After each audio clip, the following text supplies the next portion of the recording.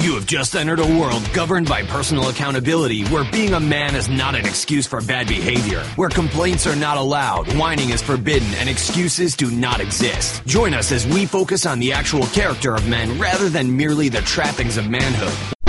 Whoa, hold it. We're not doing that today. Today is story time. That's right, folks. Instead of the regularly scheduled podcast, I've decided to squeak in something extra in between. Story time with Alf. Let me explain. You see, deep down at the core of my soul, I am a storyteller.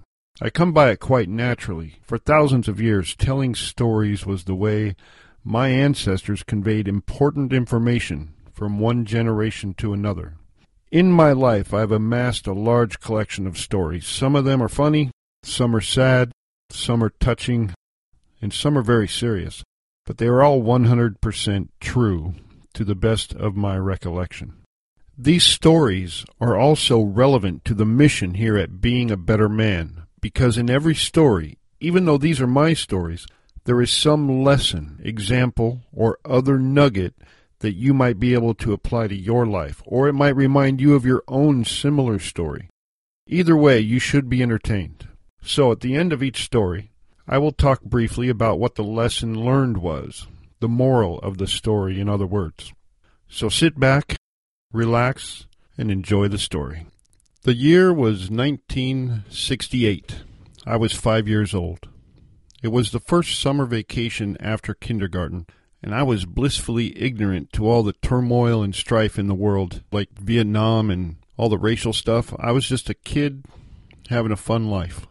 One day my mom told me that she had arranged for me to take swimming lessons, because the kind of kid I was, whenever there was water around, I always wound up in it, no matter what, and she knew it was only a matter of time before I would get in water that was too deep.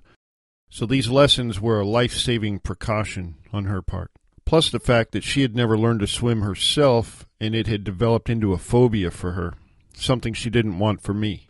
So we arrived at the Kelso, Washington YMCA pool.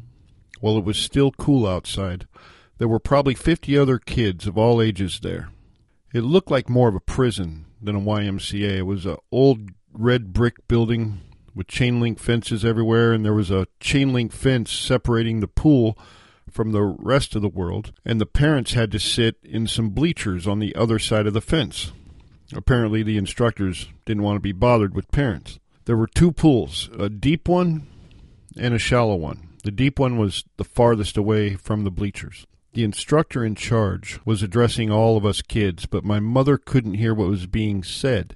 The instructor said, "By a show of hands, who doesn't know how to swim at all?" So I raised my hand, along with some other kids, and then he asked, "Who knows how to swim a little bit?" Well, not wanting to be outdone by any other kids and be inferior, I raised my hand again. Then he asked, "Who are the good swimmers that are here to learn how to dive?" Well, even at 5 years old, I hated the idea that these other kids might know how to do something that I didn't. So I raised my hand again. It had not occurred to me that I might have to prove it soon. My mother, watching from the bleachers, noticed that I raised my hand 3 times, but she couldn't hear what the questions were. Then she noticed me walking off with a group of kids that were quite a bit older than I was. But she had faith in the authorities at the YMCA, as people did back then, and she was sure I was in good hands. The instructor asked us to form a single-file line facing the pool at its deepest end. So I got in line. I was maybe 7 people back from the front. One of the instructors demonstrated what they were going to have us do, which was stand on the edge of the pool, jump in, performing a shallow dive, then swim to the other side of the pool. Pretty simple. The first kid in line was asked to perform this simple task, and then the instructors gave pointers to the group. And then it was the second kid's turn, and so on. Now, you might think that I was getting a little nervous by this point, but I really wasn't, because I was studying everything the other kids were doing. It didn't look that hard. I figured as long as I did exactly what they were doing, exactly how they were doing it, that I would get the same result and everything would be fine. While all this was going on, my mother had gotten into a conversation with one of the other mothers in the bleachers and had not been paying close attention for a couple minutes.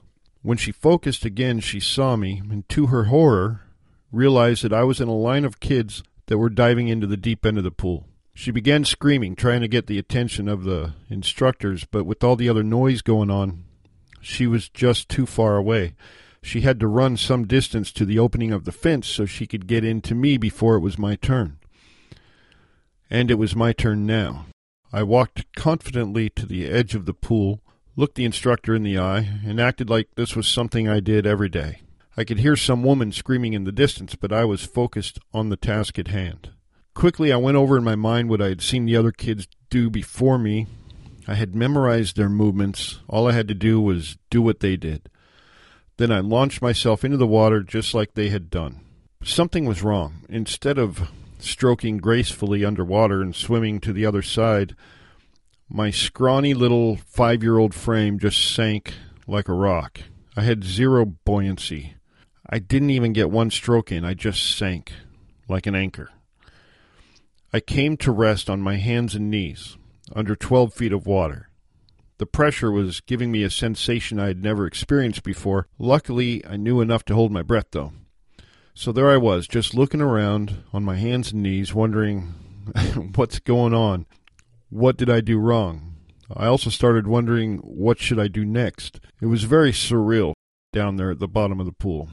It all happened so quickly that no one really knew what was going on. The instructors were standing there looking down at my wavy reflection at the bottom of the pool when a frantic woman ran up to them, screaming, "He can't swim! He can't swim!" My mother had seen me jump as she was approaching, and the poor woman was terrified. I'm sure her fear was heightened by her own fear of the water, but about the same time as I noticed it would really be nice to start breathing again, this big hook, sort of like a shepherd's crook, was next to me. It went around my waist and started lifting me up. Once again, I had managed to become the center of attention at an otherwise routine event. My mother was crying, scared, embarrassed. The pool staff was angry and embarrassed. The other kids just thought I was an idiot. But after it was clear I was okay, then it seemed like everyone started scolding me all at the same time. My mom took me home then, and that was the end of my swimming lessons. I did become an accomplished swimmer later in life. I was even a lifeguard for a little while. But that's the end of this story. So what could the moral of this story possibly be as it relates to being men? Every story has lessons. Even if the lesson isn't learned at the same time as the story happened, it can be learned later. I think that's the case with this story. I can't possibly say if I learned anything that day, except that people get mad at you when you almost die. But looking back at it, there's a clear lesson that we can all glean from it. That lesson is the importance of knowing yourself, knowing who you are, what your strengths and weaknesses are. Also the fact that pretending to be someone or something you aren't almost never ends well, because eventually you will have to prove it. So be authentic. Know who you are and be happy with who you are. And you will have the freedom to be an authentic person. And you won't wind up in water over your head. That's it for Storytime today. I want to encourage everyone listening to visit our website at beingabettermanpodcast.com. Subscribe to the email list. Immediately you will receive a letter from me, and there will be a link for you to get the free report, 5 Steps to Become a Better Man, immediately. After that, you'll receive an email from me roughly once a week, but you email subscribers will be the first to know privileged information and get some special things that people who are not on the list won't get. Okay, guys, now head out into the world and be authentic and be a better man today than you were yesterday. This is Alf Herigstad signing out.